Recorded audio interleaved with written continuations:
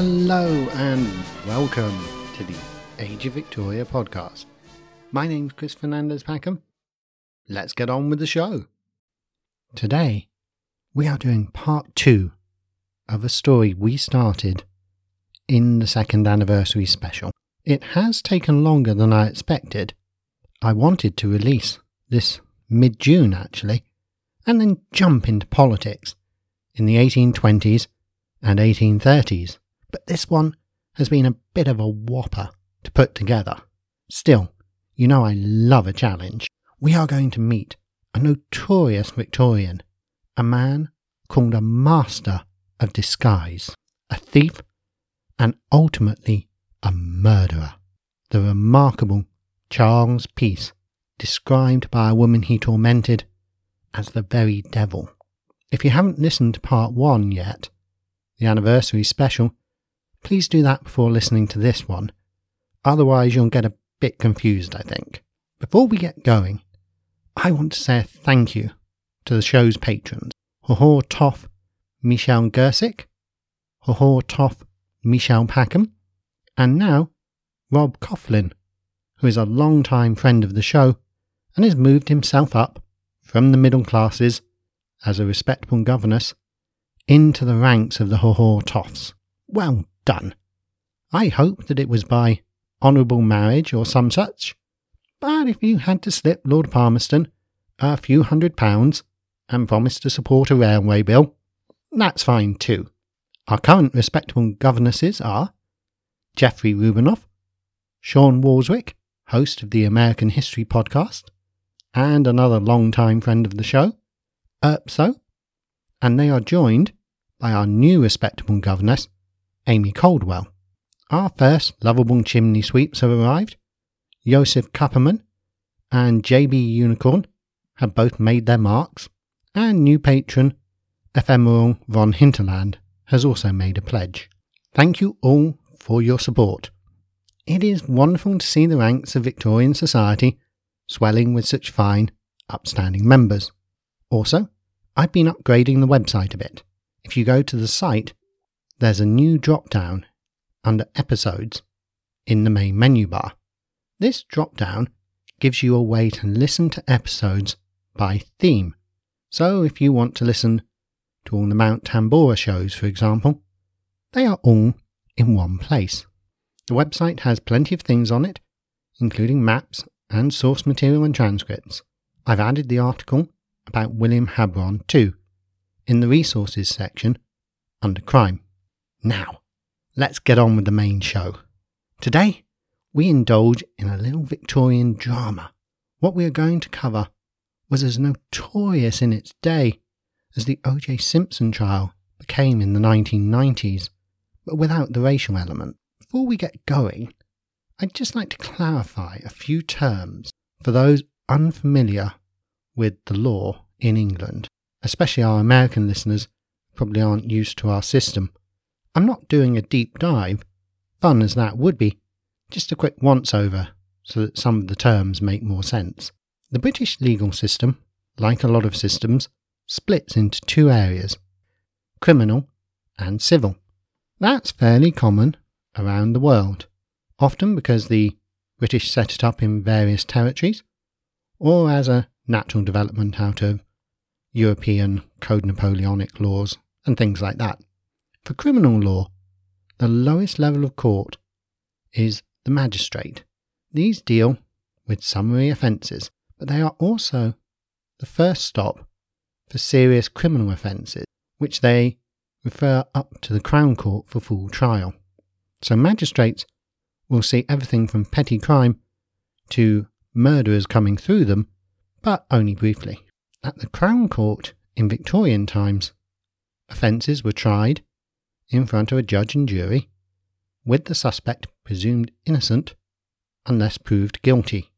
There was no duty to assist the police, just a law against actually obstructing them.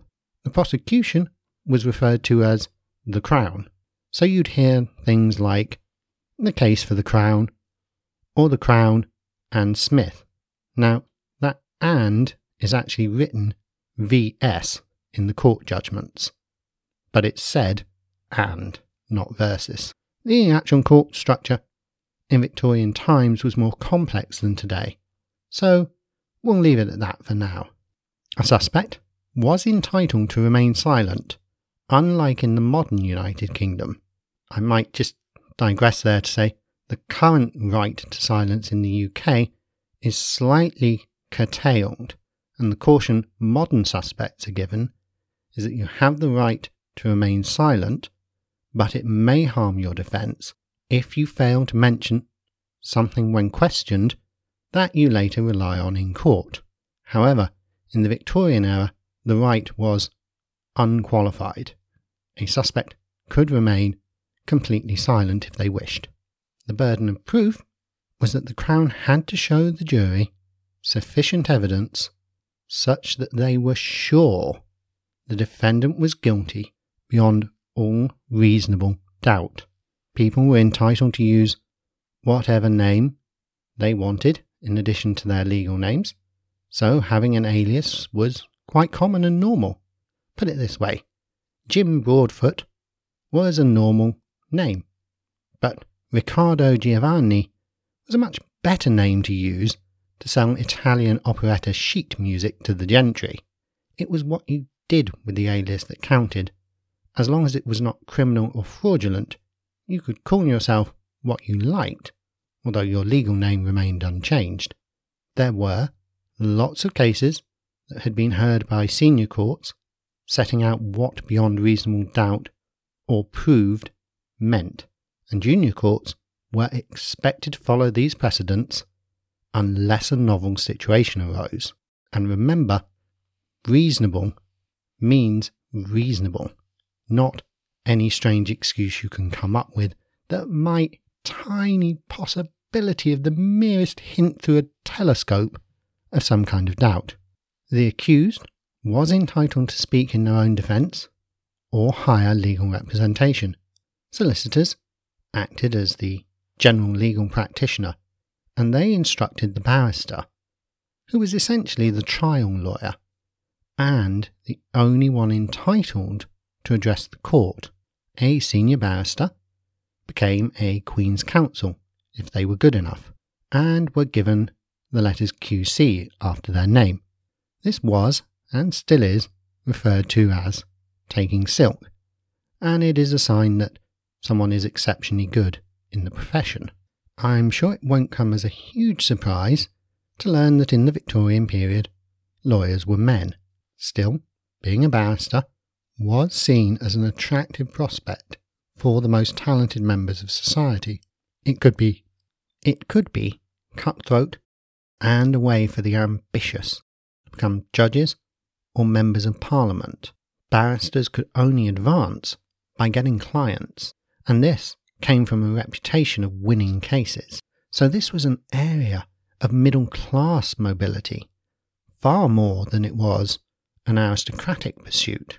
But the profession was still developing throughout the 19th century.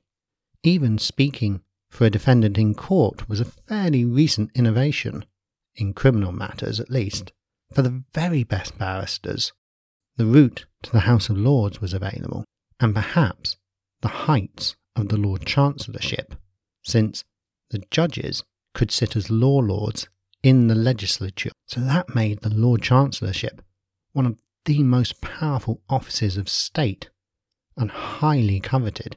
The upshot of this was that Victorian courts attracted a lot of considerable talent. Ultimately, though, all systems come down to people. The Victorian criminal justice system saw thousands of people coming through it. First-timers, hardened criminals, people in the wrong place at the wrong time, innocent men like William Habron, guilty serial killers like Amelia Dyer.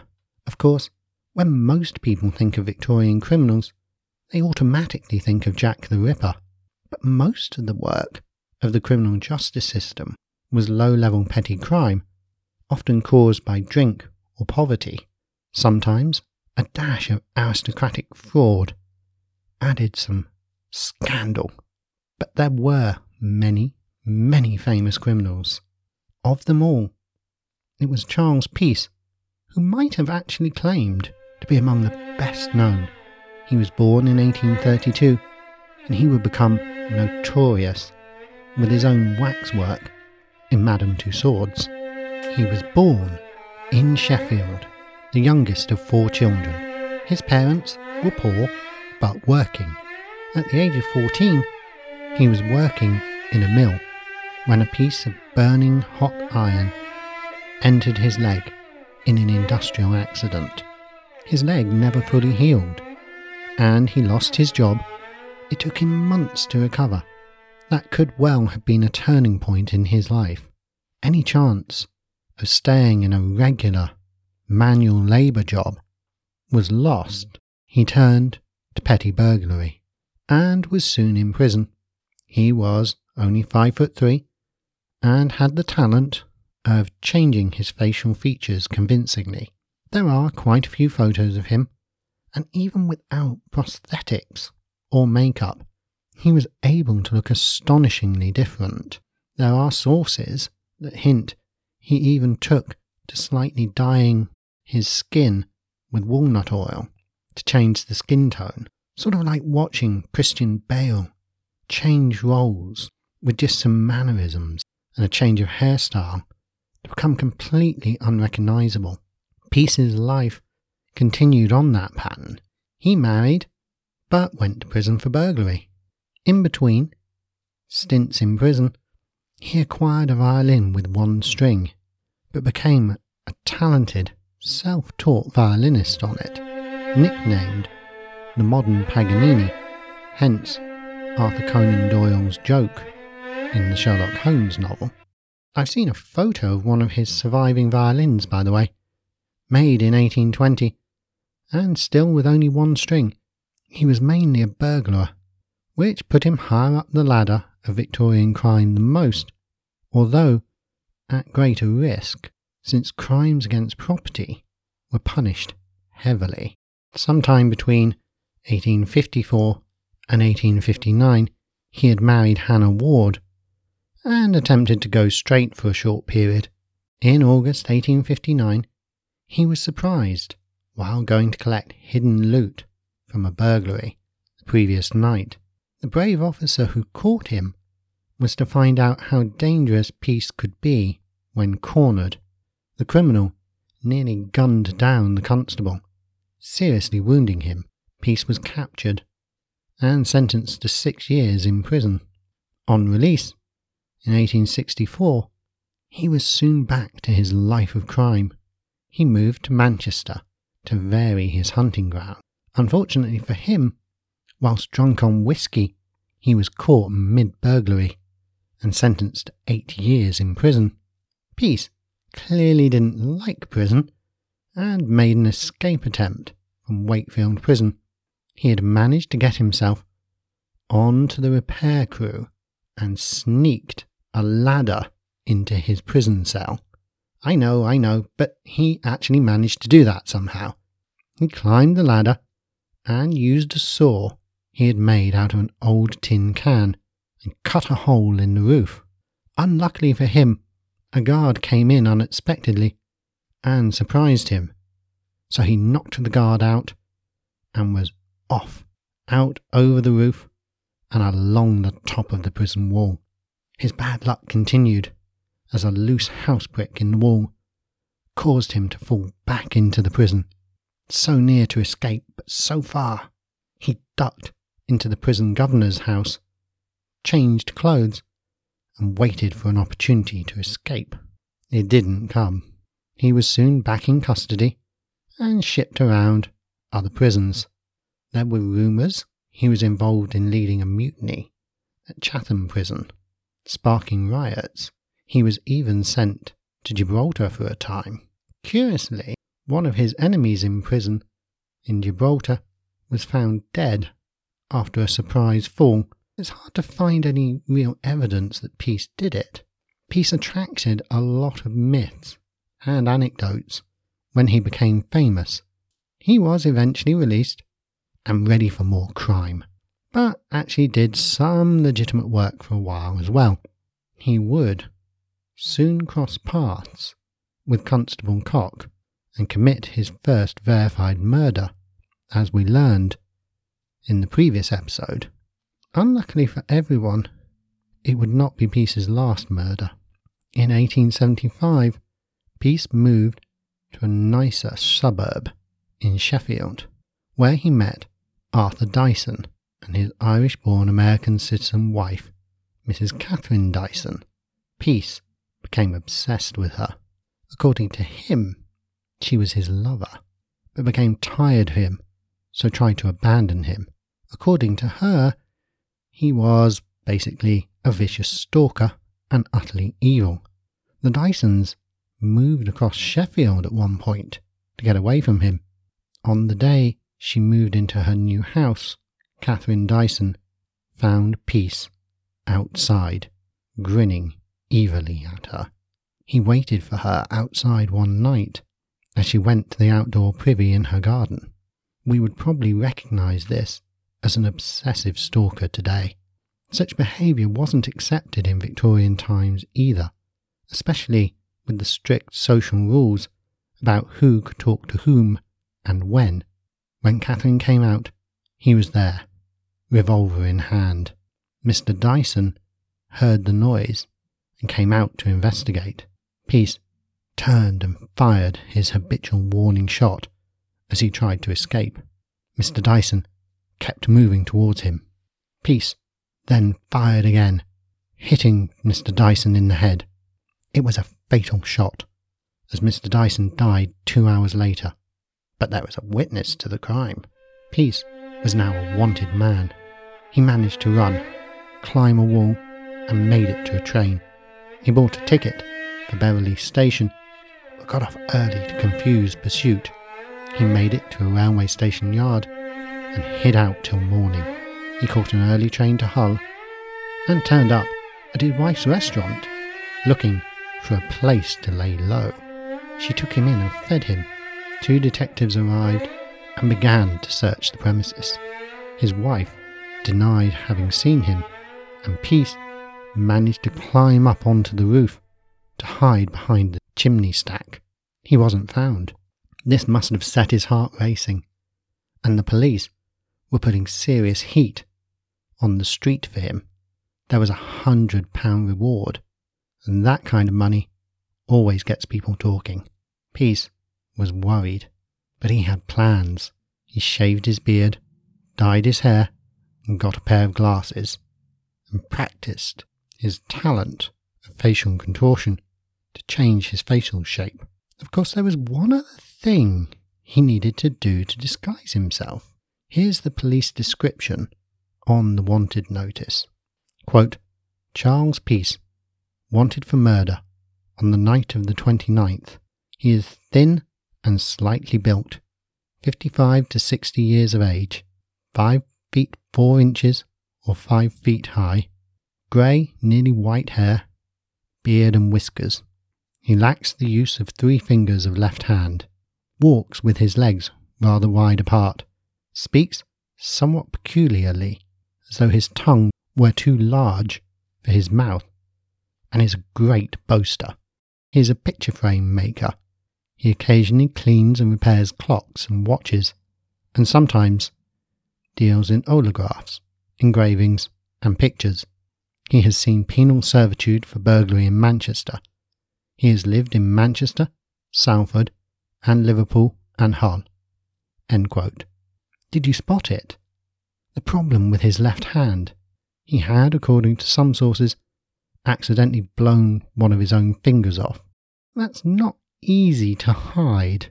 The age description was later corrected to 46. All in all, it is not the best description to work from, but enough to force him to change his appearance. He also created a false arm and wore it over the real one. Then he could pretend he had lost his real arm, so he clearly wasn't the man in the description. He moved around the country for a while before meeting Susan Gray. He fell in love, but she was initially reluctant, so he pulled his revolver on her and threatened to shoot her if she didn't become his lover. Strangely, she seemed thrilled by this excitement and they moved into lodgings at a police sergeant's house, because Peace was nothing if not insanely self-confident. He had more rewards posted for his arrest, and some narrow escapes from the police. One notable occasion was when the police came to search in his room and found him and Susan naked in bed together, under assumed names of Mrs. Bailey and John Ward.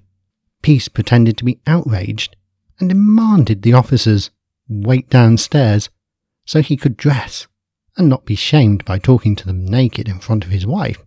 They kindly obliged, in a delightful show of good manners.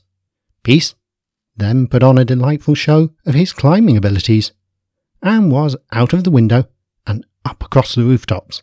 He sent Susan a note saying to join him later, and they headed for London together, as the north of England was becoming a bit too risky. London was a good time for Peace at first, because at this point any pretense of common sense has long since left our story, and we are in the realm of events that if we saw them on screen we would call unrealistic bullshit. He set himself up with a new identity as a music teacher and inventor called Mr. Thompson. His lover Susan was Mrs. Thompson. I'm not sure what his long-suffering wife Hannah thought about that, but the two women didn't exactly get along. No surprises to anyone listening there, I'm sure. He even got himself some patents for his inventions.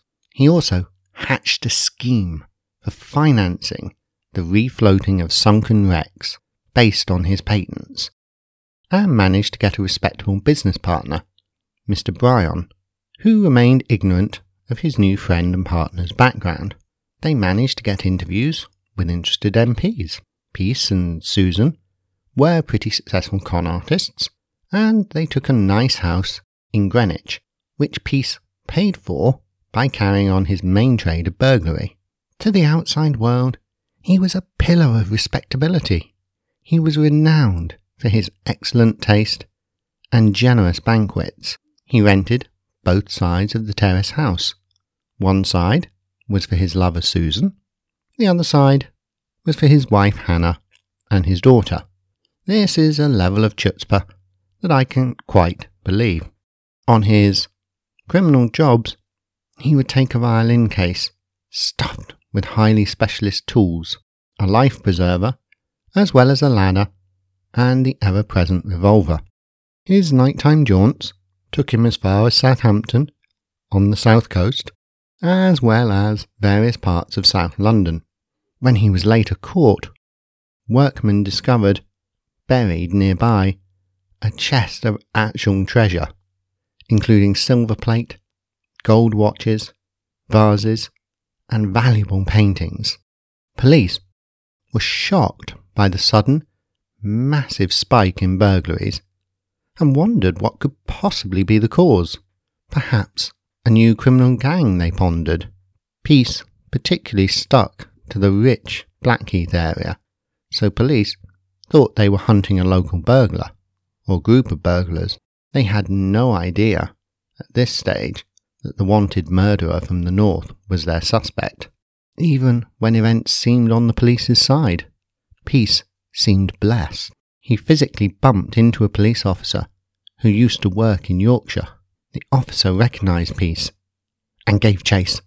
Up the street and the steps of Holborn Viaduct they raced. As they reached the top, the officer grabbed at Peace, who slipped out of his grasp and was somehow gone into the crowd. By this point, Peace's opinion of the police had hit rock bottom, but you can see why. Finally, though, Peace's luck ran out. He was seen by candlelight mid-burglary. Constable Robinson and his colleague rung a bell at the front of a house to alert the household, or at least make inquiries about why someone was moving around with a candle in the early hours of the morning. Robinson covered the back of the property and saw Peace making a run for it. He gave chase. Peace spun round and yelled, "Keep back or I'll shoot you." Robinson wasn't giving up, so Peace fired 3 shots at the officer's head. Luckily they missed, and Robinson closed on his man. Peace fired again but missed. Robinson reached Peace and punched him hard in the face. Peace was enraged and yelled, "I'll settle you this time." He fired what was intended to be a killing shot at close range, but Robinson managed to get his arm in the way. The two men struggled, as Robinson was determined to bring Peace in.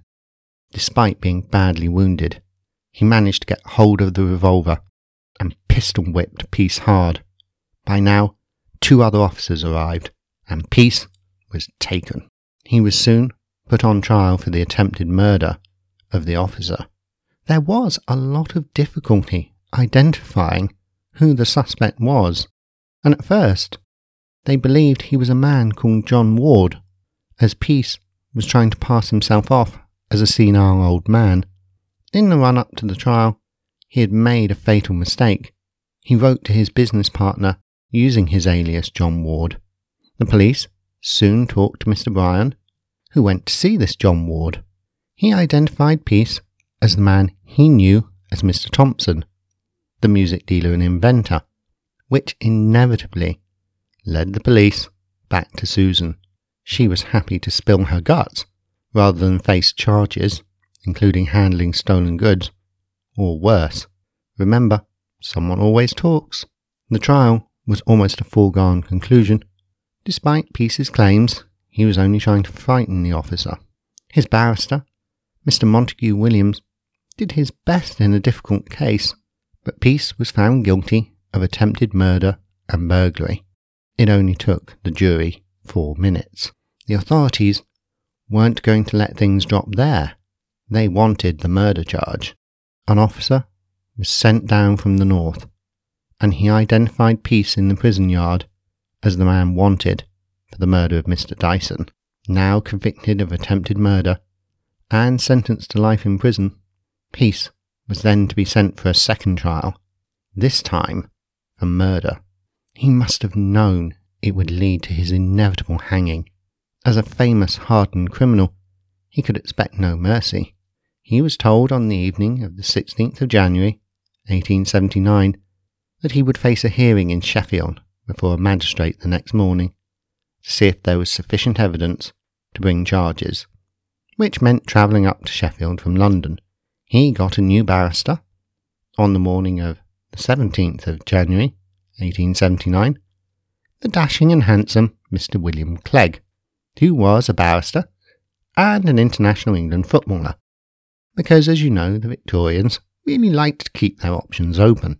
Clegg immediately kicked off for his client, accusing the court of failing to give sufficient notice to prepare a defence and demanding a delay. When refused, he managed to get any reference to any crimes committed after the previous verdict struck out of bounds, since they were irrelevant and would prejudice a future jury. Witnesses were called, and a further hearing was scheduled the following week. When the next court date arrived, Peace was sent again on the early train from London to Sheffield. The police were taking no chances. He was sent under guard with 2 officers. They wouldn't leave his side. He was kept in a locked carriage to prevent the inevitable request to use the toilet and a subsequent escape attempt. The police provided him a set of bags to piss in. He would have to go in front of the officers in the locked carriage, which he duly did. The police opened the window to throw the bag out, and to their astonishment, Peace made an athletic standing leap worthy of an Olympian that took him out of the narrow window of the speeding train in a final do-or-die attempt at freedom. One officer managed to grab Peace's left foot, leaving Peace suspended upside down from the speeding train. Imagine how that would have felt. Desperate to escape, upside down, with the roar of the train, the buffeting of the wind, the choking of the smoke from the steam engine. Peace clung on to the passenger step, hanging upside down and frantically kicking at the officer. His shoe came loose, and he was free. The officers were furious, and probably scared of the trouble they would be in. The train was stopped a mile further down the track. They must have been bundles of nerves. Had the master of disguise pulled off another escape?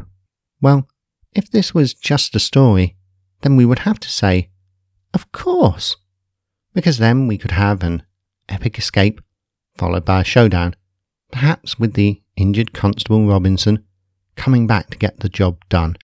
Real history doesn't quite work like that. Physics had caught up to Peace. The real-life result of jumping headfirst from a speeding train is actually serious injuries. He was found unconscious in the freezing snow with a serious head wound, lying by the side of the track. He was rearrested, and this time he would be taken for trial. Due to the public excitement and the risk of escapes, the pre-trial committal hearing was actually held in a cold corridor of the town hall. Peace repeatedly interrupted proceedings, begging for blankets from the cold, complaining about his serious head wound, accusing people of lying, and claiming he was being persecuted. Peace was lucky to get an extremely talented barrister, Mr. Lockwood. Lockwood pitched into the main witness, Catherine Dyson, the only eyewitness to the murder itself. He basically put it to her that far from being stalked, she had had a relationship with Peace, proved by a whole stack of letters that contained things you didn't say to casual acquaintances, especially in Victorian times, let alone a man you refused to talk to. One damning phrase he highlighted was, quote, "If you have a note for me, send it now while he is out, but you must not venture that he is watching, and you cannot be too careful. I hope your foot is better. I went to Sheffield yesterday, but I could not see you anywhere. Were you out? Love to Jane." End quote. Mrs. Dyson denied that she'd written to Peace, and she especially denied writing that note, or that she knew that Peace had injured his foot. Previous samples of her handwriting were produced. The handwriting matched, but she still denied it. She also denied she had written passages about him giving her a ring, although she admitted she had been given a ring by him and had worn it. By the end, her credibility as a witness was shot to pieces. It seems likely, based on the evidence and testimony, that they had had an affair of some kind, but even so, that wouldn't exactly help. She could certainly have had an affair and called it off, only to find Peace wasn't a man who knew how to move on. Stalking an ex seems in keeping with his character. Besides, affair or not, Peace had gone armed to the Dysons' garden and had shot Mr. Dyson in the head. The key was if Clegg could somehow show there was a struggle, if Clegg could show there was an affair, that Catherine Dyson, the only witness, was a liar, and that Peace had foolishly pulled the gun on an angry husband, and it had gone off accidentally during a struggle, then perhaps the charges could be reduced to manslaughter, or at least give him a shot at claiming self-defence. Clegg knew, really, he wouldn't get the case thrown out, but he could perhaps put a hole below the waterline of the Crown's case before it even got to trial. Clegg must have felt he had a shot, especially as Mrs. Catherine Dyson was such a poor quality witness. If he could show that she was a liar, and the two men were in an equal physical struggle caused by an affair, then perhaps the case would collapse. Plus, Clegg had been given a gift by the press. They had already declared Peace to be the guilty Banner Cross killer. After the district where the murder had happened, Clegg naturally complained that the press conduct was prejudicial to any fair trial. His client was the victim of the press, a man who had fallen in love and had got into a struggle with the outraged husband. I haven't got the full trial record, which wouldn't have been verbatim anyway, and this was only a preliminary hearing, and Victorian trial records were summaries of events, not full transcripts. So I'm just speculating here, but I think Clegg would have argued that his client then fled the police in fear that he wouldn't be believed, and the press coverage was clear proof that he was being prejudiced based on his admittedly bad record. Still, the judge found there was sufficient evidence to refer Peace to trial at the Crown Court. At the Crown Court trial, Peace was represented by Mr. Frank Lockwood. The prosecution opened their case with Mrs. Dyson. They had sent an officer all the way to the United States of America to bring her back to testify. She was keen to do so, adamant that Peace was an evil man who had stalked her without encouragement. She and her husband had attempted to get rid of Peace lawfully, but it hadn't worked.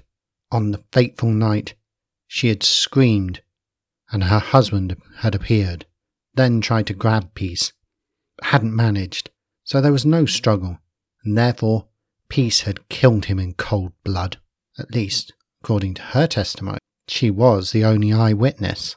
Lockwood laid into her. He pointed out she had been given a ring by Peace, which she had worn. She had been out drinking with a man matching Peace's description, which she at first denied and then backtracked. She had written letters to him. She denied this. Lockwood found a witness, a young girl who would testify she carried notes between them. Mrs. Dyson was adamant they were just receipts for repair work that Peace had done for her. Lockwood even produced a photograph of her and Peace at a fair together. She promptly denied it and then lied about the date. An eyewitness was found who had heard Peace making threats about Dyson days before. But Lockwood could have argued that this didn't prove intent to murder on the night in question. It could have been no more than angry words, not intended to link to an act. There was a debate about whether any letters could be read, and Lockwood fought his client's corner like a tiger. Despite Peace's moaning, he actually had a very good barrister. Peace was already serving a life sentence for the attempted murder, but perhaps he could be kept from going to the gallows. The prosecution produced evidence that the bullet pattern matched the rifling in the barrel of the revolver that Peace carried, but strictly speaking, that was actually irrelevant. Peace admitted carrying the revolver and firing the shot. The defences were either manslaughter, self-defence, or in the alternative, an accidental discharge of the fatal shot. The real problem that Lockwood had was the one the judge identified in summing up, namely that the testimony from Mrs. Dyson wasn't the only evidence. When taken together, the evidence of the eyewitnesses about Peace's threats, his loitering at the scene, and the unlikely chance of a revolver accidentally firing in a struggle and hitting the victim in a temple. The jury had even been given the revolver to examine and see if they felt it could be easily discharged. Nor was there any medical evidence of a struggle. There were bruises on the victim's face, but the medical expert testified that they were the result of the fall after the victim was shot, not caused by a blow during a struggle. Despite Lockwood's pressing, the best Lockwood could submit was that the only witness to the shooting had probably lied about having an affair, but that was thin. Any reasonable doubt would have required him to find a way round the witness evidence, the stalking, the going to the scene armed.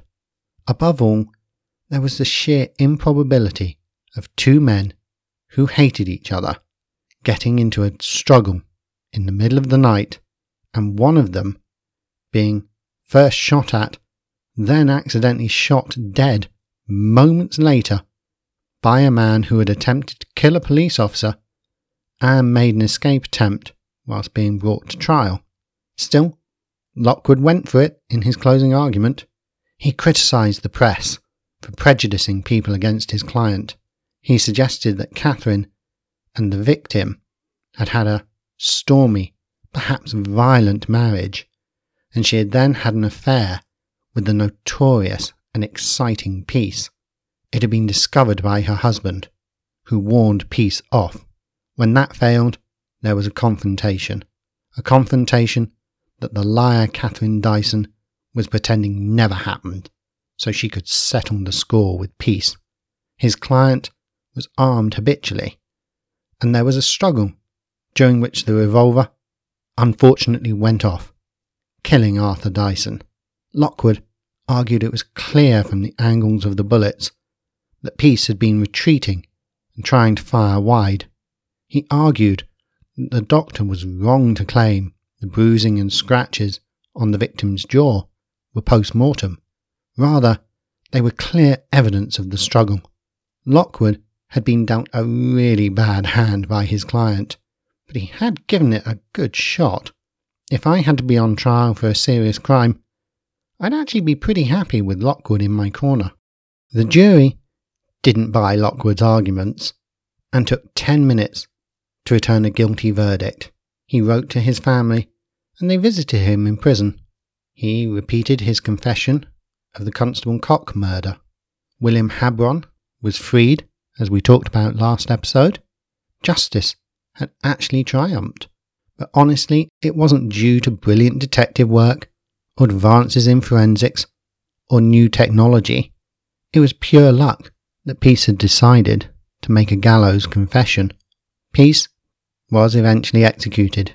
He was lucky, if you can use that word, in that it would be a private execution in the prison rather than the public execution in front of a jeering crowd, as those had been abolished. He would also get the more merciful long drop style of hanging rather than the much nastier short drop method, the early Victorian period. Nor would his death pass unnoticed. The press would rejoice. A notorious killer executed would sell a lot of papers. Police officers might nod solemnly at the thought of duty done, justice served, and a fallen brother avenged. For the public, it could be capital entertainment or a job well done, just a paragraph in a newspaper that didn't interest them, or maybe a sign of the shocking barbarity of a legal system that killed people, depending on their political point of view. Mrs. Dyson might finally have been able to sigh with relief. The man who had stalked her, tormented her, and murdered her husband was finally gone. She was safe. Susan might have reflected that she was lucky to have ratted Peace out early on and avoided problems for herself.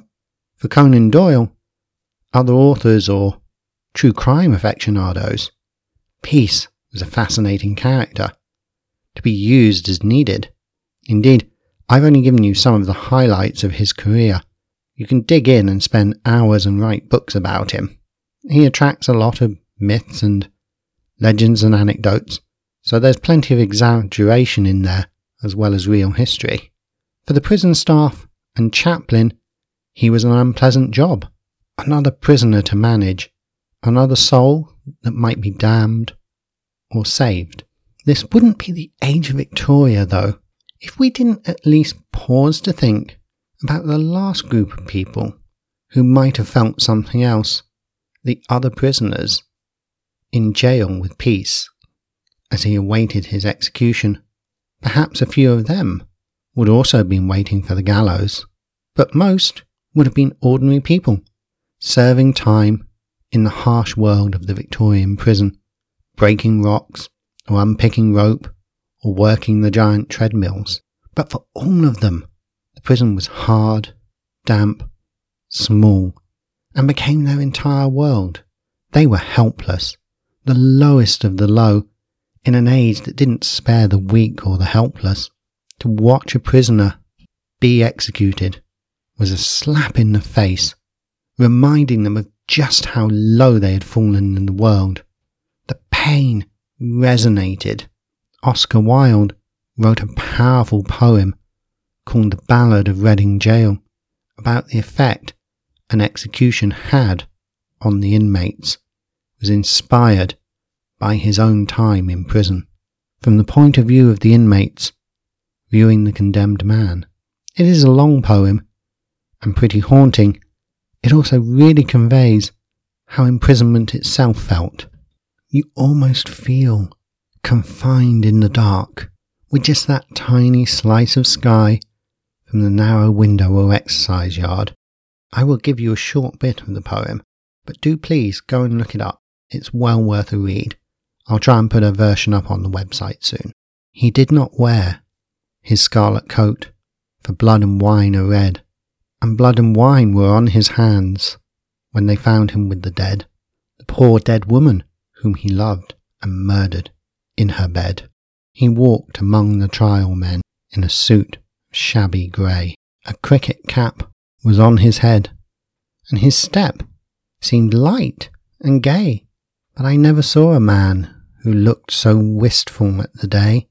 I never saw a man who looked with such a wistful eye upon that little tent of blue which prisoners called sky, and at every drifting cloud that went with sails of silver by. I watched other souls in pain within another ring, and was wondering if the man had done a great or little thing, when a voice behind me whispered low, "That fellow's got to swing." Dear Christ, the very prison walls suddenly seemed to reel, and the sky above my head became like a casque of scorching steel, and though I was a soul in pain, my pain I could not feel. I only knew what haunted thought quickened his step, and why he looked upon the garish day with such a wistful eye. The man had killed the thing he loved, and so he had to die. Charles Peace had gone, and people had to move on. He was notorious, but ultimately he was a criminal like many others. Millions of Victorians only knew his name from the papers or gossip. The world outside the prisons moved on, and so must we. The anniversary specials are over, and next time we will begin our coverage of UK politics in the 1820s and 1830s, as the establishment did their best to try and stop the world changing around them. But they stood facing the enormous winds of change and the imminent prospect of Victoria becoming Queen. Thank you for listening today. I hope you enjoyed the show.